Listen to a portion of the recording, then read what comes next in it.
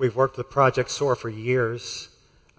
College students mentor 4th through 8th graders in the community who social workers in Evanston have identified as needing mentorship. And right now they're in desperate need of students, particularly men. So if you're a college student and you want to invest in the life of a student in the community, go see Project SOAR out in the lobby. They're a great program that we partnership. Before we get into the Word, let's go to the Lord in prayer.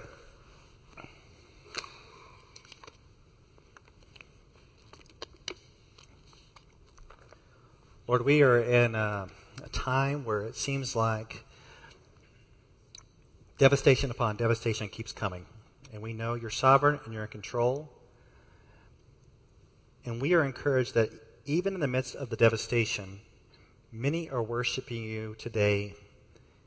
Today in Mexico, many believers are gathered together to mourn, to worship, and to rebuild. And may you encourage them as they worship you through their pain. And those in the Caribbean and in Puerto Rico, people are gathering in churches today with no power, no AC, nothing. And they're worshiping you through suffering and devastation, not knowing when things are going to be fixed. We praise you for their lives. May you encourage them today in their worship. And may their lives encourage and inspire us when we go through difficulties and devastating times, that we will praise you in the storm. We will worship you and be about your kingdom no matter what's going on. And I pray for those who may be here today who are going through one of those periods of time, a season of suffering. May they worship you regardless of what they feel. And may you do a significant work this morning through your word. In Christ's name, amen. Once again, I'd like to welcome back the Northwestern students, particularly the freshmen. We're glad you're here. What we do on Sunday morning is quite simple. We study through books of the Bible, and right now you've happened to come while we're doing Song of Songs. It's a book about romance, love, and sex. It's about passion and purity. Some scholars believe that the Song of Songs is written to young single women to teach them about passion and yet purity before marriage.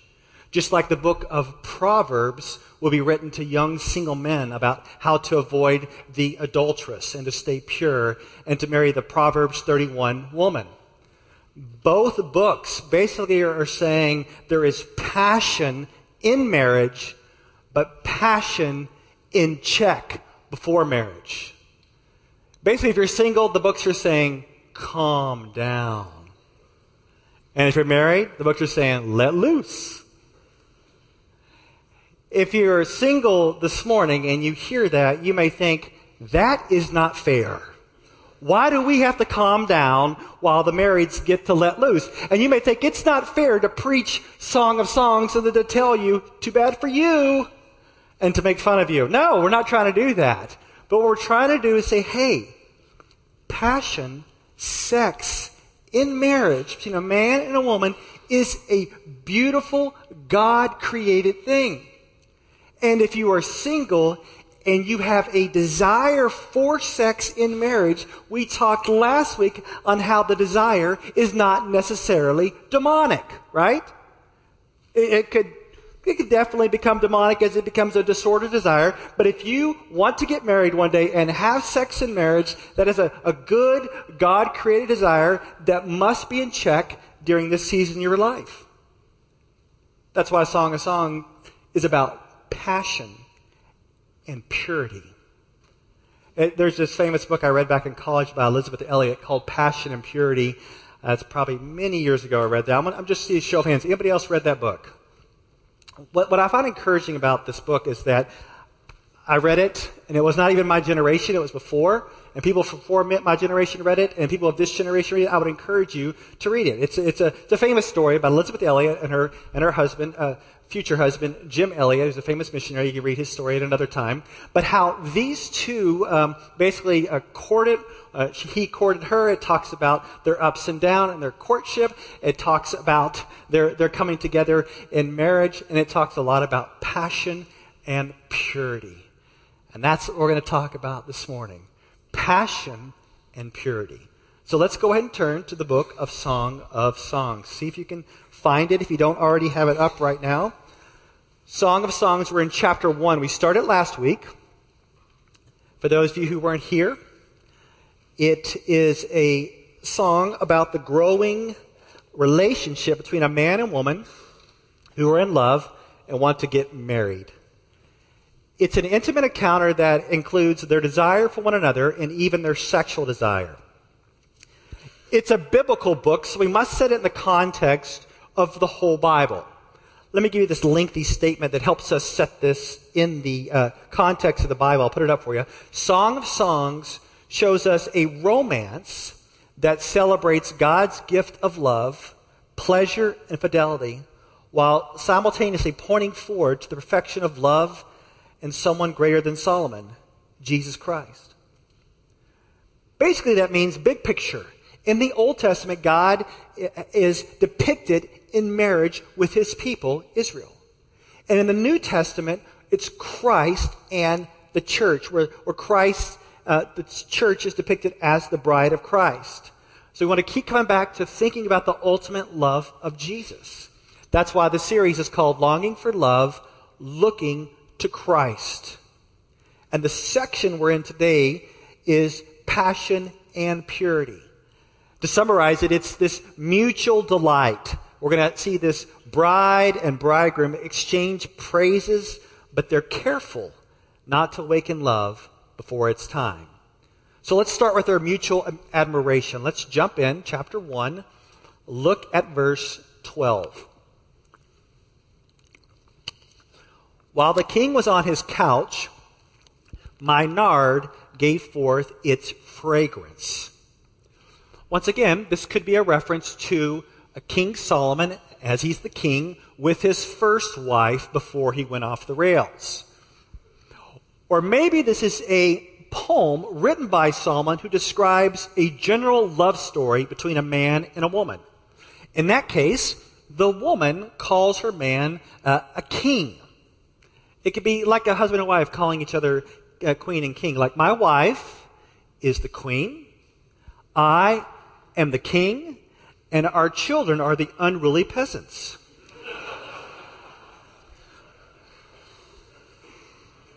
In either case, verse 12, the king is lounging on the couch eating dinner, and her perfume, that's the nard, it's a fragrance from a plant, is giving forth this delightful smell. Now, they're not married yet.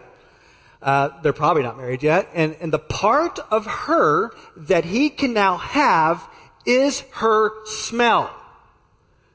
So he's like, my love. That's all I can have right now. That's where he's at. And the woman continues on this theme of smells and wants you to know more about the one she loves. Look at verse 13. My beloved is to me a sachet of myrrh that lies between my breasts. Now, for those of you who have the Bible, you want to make sure, that we are reading the Bible right now. Just making sure. My beloved is to me a cluster of henna blossoms in the vineyards of En-gedi. She's looking ahead to their married life together, and she wants him to lay between her breasts like a sachet of myrrh. And the thought is that a woman would wear this bag or sachet around her neck filled with myrrh, which would be a nice tree fragrance so that she would smell delightful in the morning. But instead of having this delightful smelling sachet of myrrh lying on her, she wants this man with her. She goes further in calling him a cluster of henna blossoms in the vineyards of En-gedi. What does that mean? Well, the vineyards of En-gedi are near the desolate Dead Sea. You think about the Dead Sea, it's a dry place, and then you see this oasis filled with these flowers that smelled like roses. The man she loves is like an oasis filled with blossoms in a dry and desolate land. And his admiration for her is just as strong. Look at verse 15. Behold, you are beautiful, my love. Behold, you are beautiful. Your eyes are doves. She's beautiful. It says love. She's beautiful.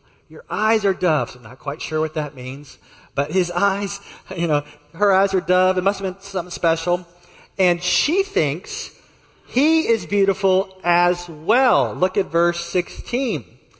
Behold, you are beautiful, my love, truly delightful. So back and forth they go. It's like, you're beautiful. No. You're beautiful. No. You're more beautiful. No. You're most beautiful. And you're like, yuck, right? It's this mutual delight. They're engaged, they're betrothed, they're exchanging praises. It's like sending one another love notes or text messages filled with emojis and words of praise. But then you get married, and your words start to change, and you start to use a different language. And all this admiration switches to phrases like, I told you so. It's your fault. What's wrong with you? I'm not even sure you're saved. I've actually said that one. I don't recommend that one.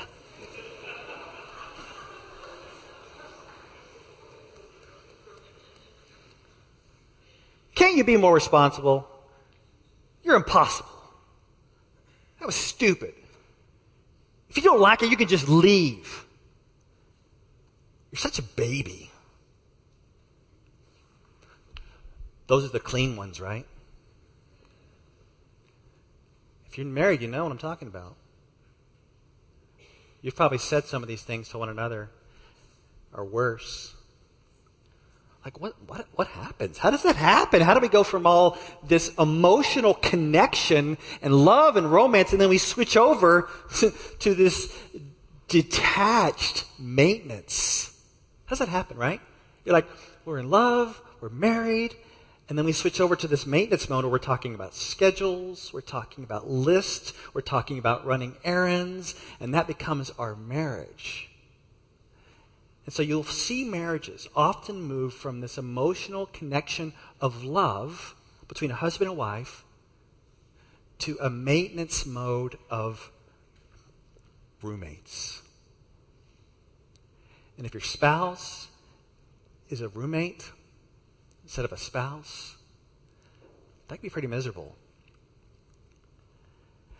One of the things I fear about this whole series is that some of the married people in here will waste Song of Songs.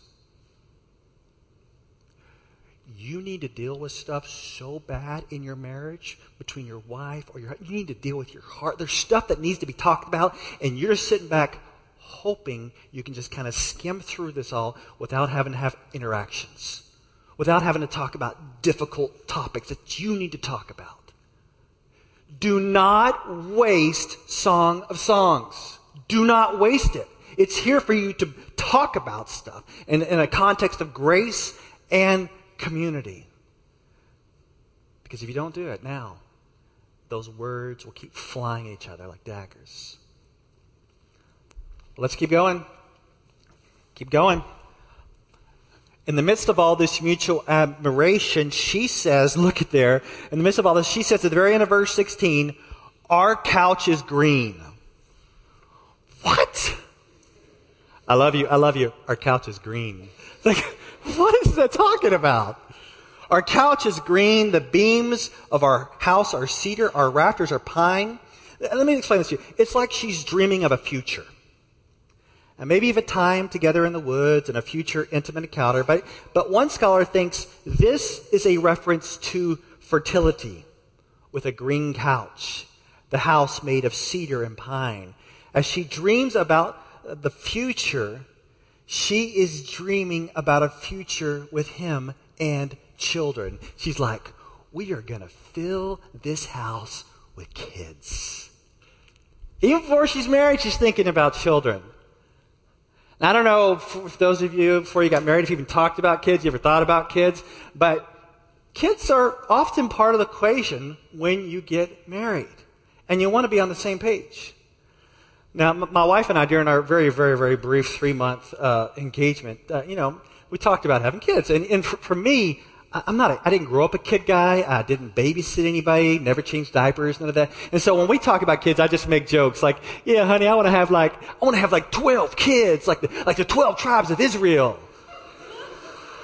I want to have 12 kids like the 12 apostles. And isn't that funny? Ha ha. I would say, isn't that funny? All right, I now have 6 kids and one on the way. It's not funny anymore.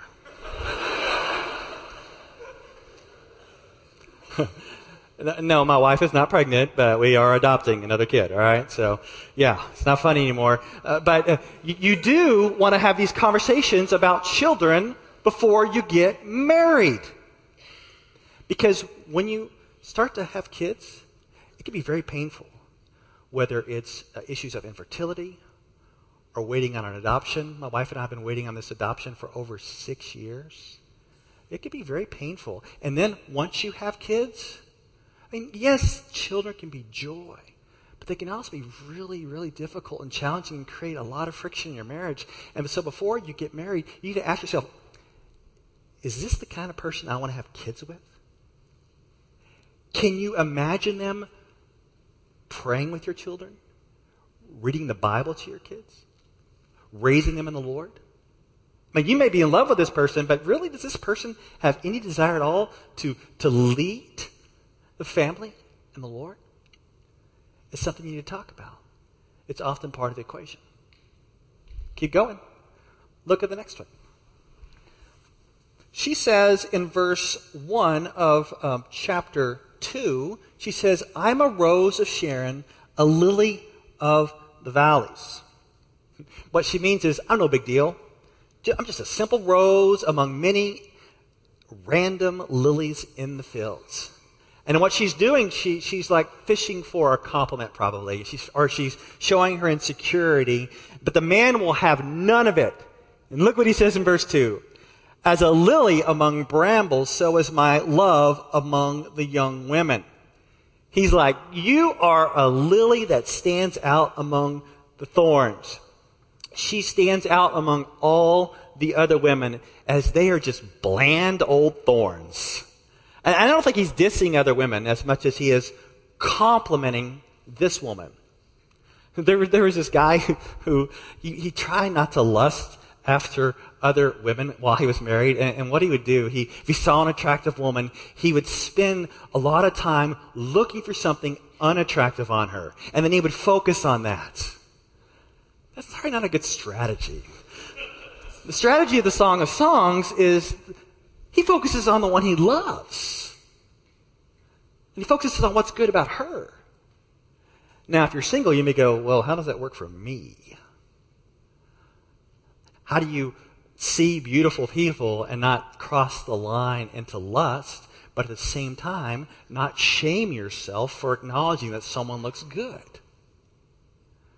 Keep coming back to Christ, the beauty of Christ. I'm not trying to over-spiritualize this, but there are times in your life where you can grow in the beauty of Christ and learning about the beauty of Christ, and rather than just saying, I'm going to shame myself for looking at someone attractive, you're going to switch over and say, I'm going to look at Christ.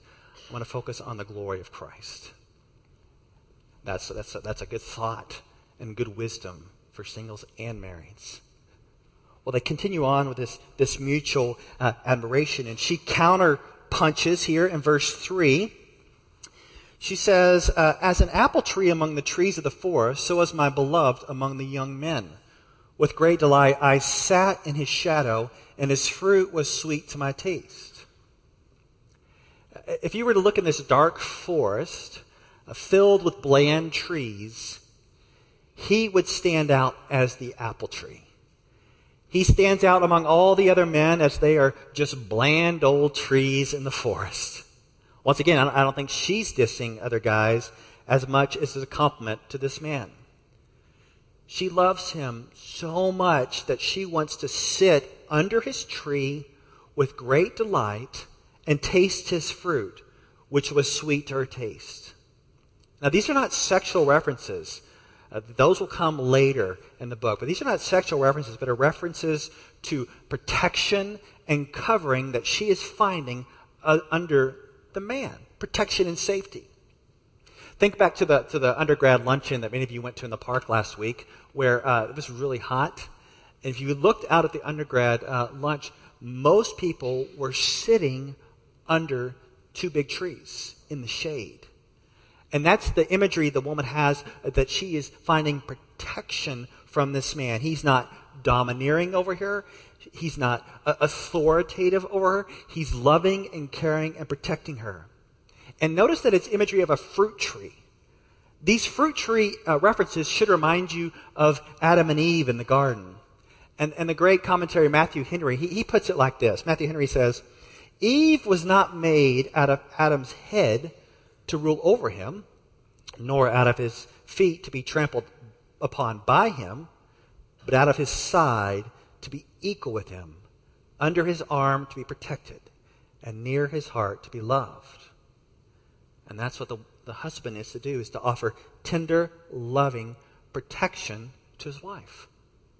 And she continues on with this protection language. Look at verse 4. Verse 4. He brought me to the banqueting house, and his banner over me was love. It's like they are feasting in each other's love at this banqueting house, and she is under his banner.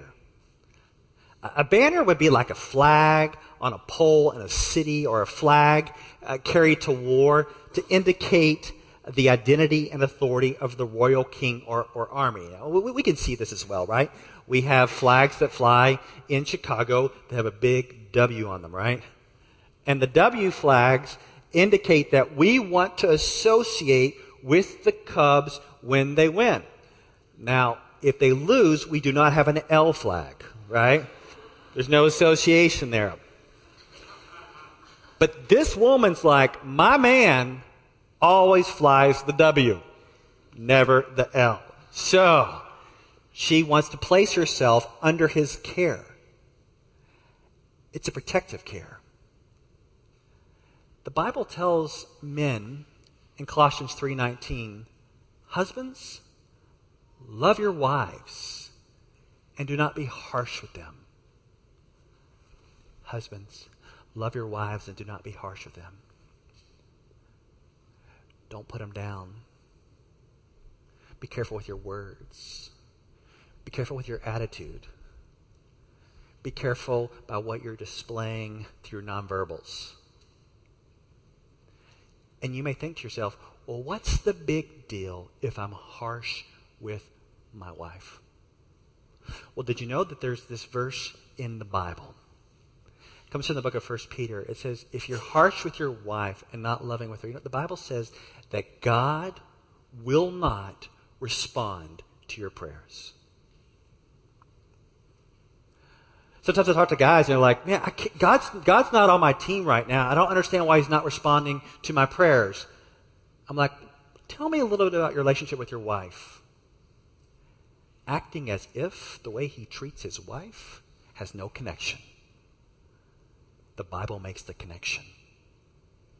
You're to be gentle and loving, caring and kind, and protective over your wife in a loving, kind way. Shower her with love. Well, the girl finishes up what she wants to say, and she puts it this way in verses 5 and 6. She says, sustain me with raisins, refresh me with apples, for I'm sick with love. His left hand is under my head, and his right hand embraces me. Okay, they're not married yet, probably, and what she's doing poetically is expressing her longing and desire for sexual intimacy. We talked about this last week, that these desires are not necessarily demonic at all. They can be good desires. And she goes as far to say that she is sick with love and she needs some comfort food. And here, it's apples and raisins to help her feel better. Perhaps she may choose something else, but she picks apples and raisins, which are good celebratory foods that would be at weddings. Her whole life is consumed with love for this man, and she is ready to marry him. And she is not, hear me now, she's not in love with love. She's in love with this man. And she's looking forward to their wedding and the longing, and she's looking forward to their sexual life together. But then she says, not yet. Hold up. This is the last verse, verse 7. I adjure you, O daughters of Jerusalem, by the gazelles or the does of the field, that you not stir up or awaken love until it pleases. This phrase is repeated 3 times, also in chapter 3:5 and 8:4. She's like, hold up. Don't rush intimacy. There's a time and a place for passion, and it's in marriage. And you kind of wonder if these daughters of Jerusalem, and I understand it's a poetic device here, but these daughters of Jerusalem, you kind of wonder, are they like these bridesmaids that are helping her get ready for her wedding, and they hear her talking about all her love and how she can't wait for her wedding night, and she says, hello, hold up, don't rush this. It's like the concept of spoiler alerts. You know, people want to know. I can't stand people telling me what's going to happen in a movie. I don't want to know. But some people want to know how it ends or a peek of what's next. But holding off preserves the innocence and excitement of what's next. Maybe you're one of those people that you never want to see a preview of the next episode. You're like, oh, no, I'm going to wait for the excitement of what's next. And she's saying, don't awaken love until it's time. And I think she's not only talking to these women, these daughters of Jerusalem, I think she's also talking to herself. Look at verse 7 again. She says, I adjure you. Adjure means take an oath. I adjure you, O daughters of Jerusalem. She wants to take this oath that she will stay pure. She needs to wait for the right time for intimacy and lovemaking, but that cannot come until marriage. But look at the verse again. In verse 7, she wants to take an oath and swear by the gazelles, a small antelope, or the does, female deer of the field. I mean, what does that mean? Like, I swear by this deer that I'll stay pure. I mean, instead of giving them purity rings back then, do they give them purity deer? I mean, what does this mean? So I was studying it, and many scholars proficient in Hebrew, they say that the word gazelles in Hebrew sounds identical to the word host in the title Lord of Hosts. And the phrase does of the field sounds very similar to God Almighty. And these word plays leave little doubt as to who the God that she is swearing to stay pure. It's an oath and a purity to God. She's urging self-restraint to these girls and to herself as a commitment to God. Because God has designed sex to be within marriage between a man and a woman, and she is committing to stay pure until then. But when we engage in sex before marriage, often that can numb your conscience. It can create a variety of emotional and relationship issues. And also can make you an object of God's judgment. I want to say something a little controversial here, and it doesn't apply to everyone, so don't freak out too much. Most of you have a desire to be married and have intimacy in marriage. But some of you keep falling into sexual morality with someone else. Maybe it's your girlfriend, maybe it's your boyfriend, something else. And you wonder, why does this keep happening? So let me just kind of push the controversy a little bit. Maybe it's because marriage is not on your radar. Marriage is not your priority. Your priority is crank this degree, and probably crank that degree. And then get this job, relocate here, get this job. So marriage is way down on your list of priorities, and you wonder, well, why do I keep falling into sexual morality? It's because maybe you're not even thinking about marriage. It's an afterthought. Ian Duguid puts it like this. I'm going to read this to you. It says, your desire for intimacy, both physical and relational, doesn't go away.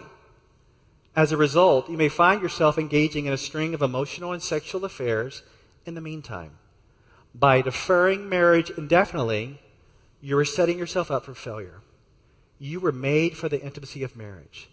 And in the absence of the reality, it should not be surprising that the counterfeits seem irresistibly attractive.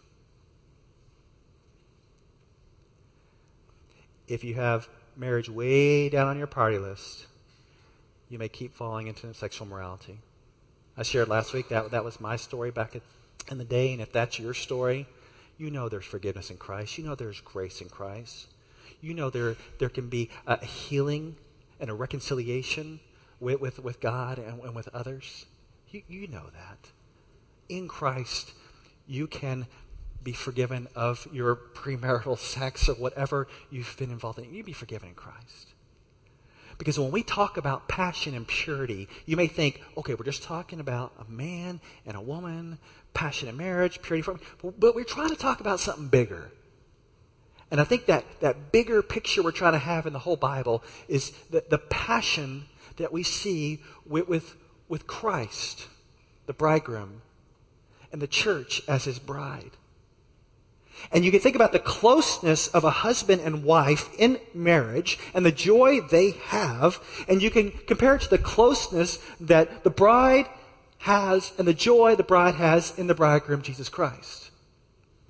And yet it's not perfect yet. Because that closeness is still awaiting. You would think about someone who is holding off and waiting for marriage. We can experience joy in Christ, relational, passion, intimacy in Christ, and yet we're still waiting for his return. But keep this in mind.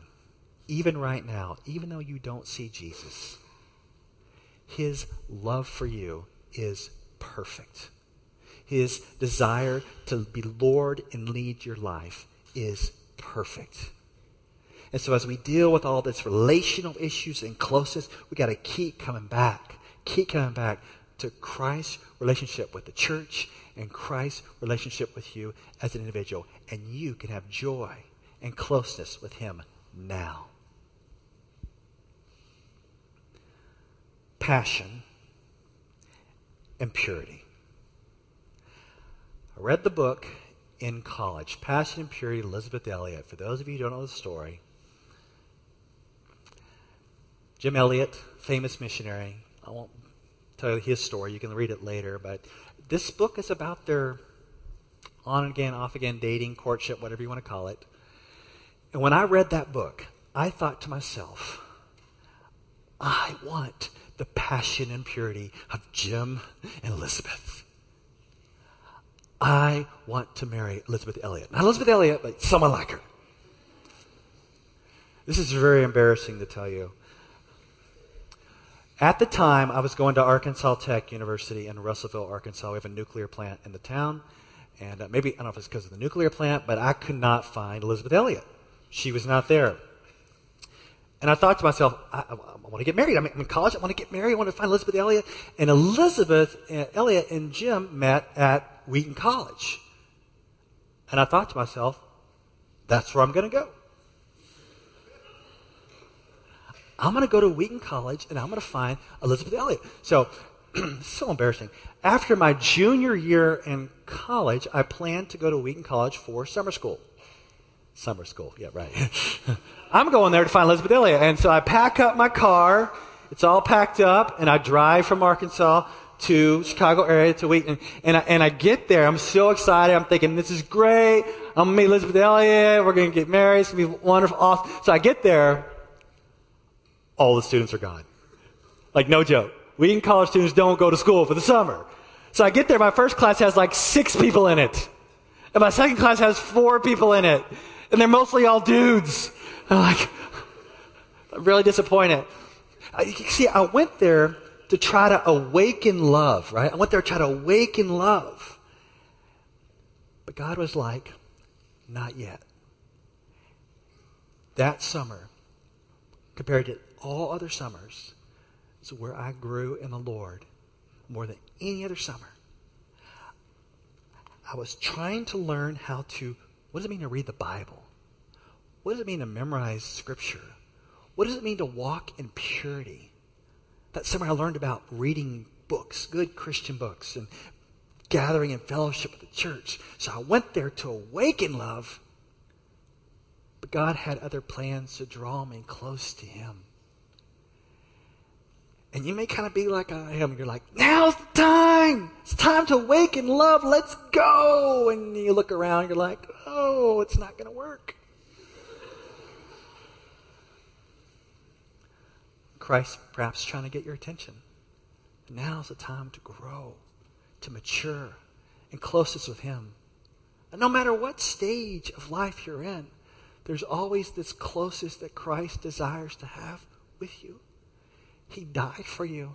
He rose again so you can know the Father, and He wants this closeness with you. And the imagery we see on this earth, the bride and the bridegroom and the passion and the closeness, God the Father has a heart for you, and He wants to be close with you. And may you find yourself, no matter what phase of life you're in, drawing near to Him. Let's pray.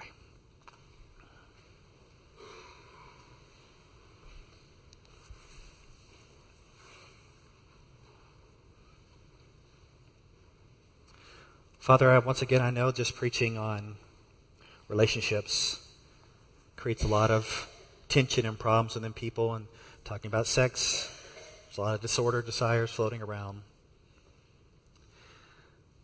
And even in our marriages, some of our marriages are very hostile right now.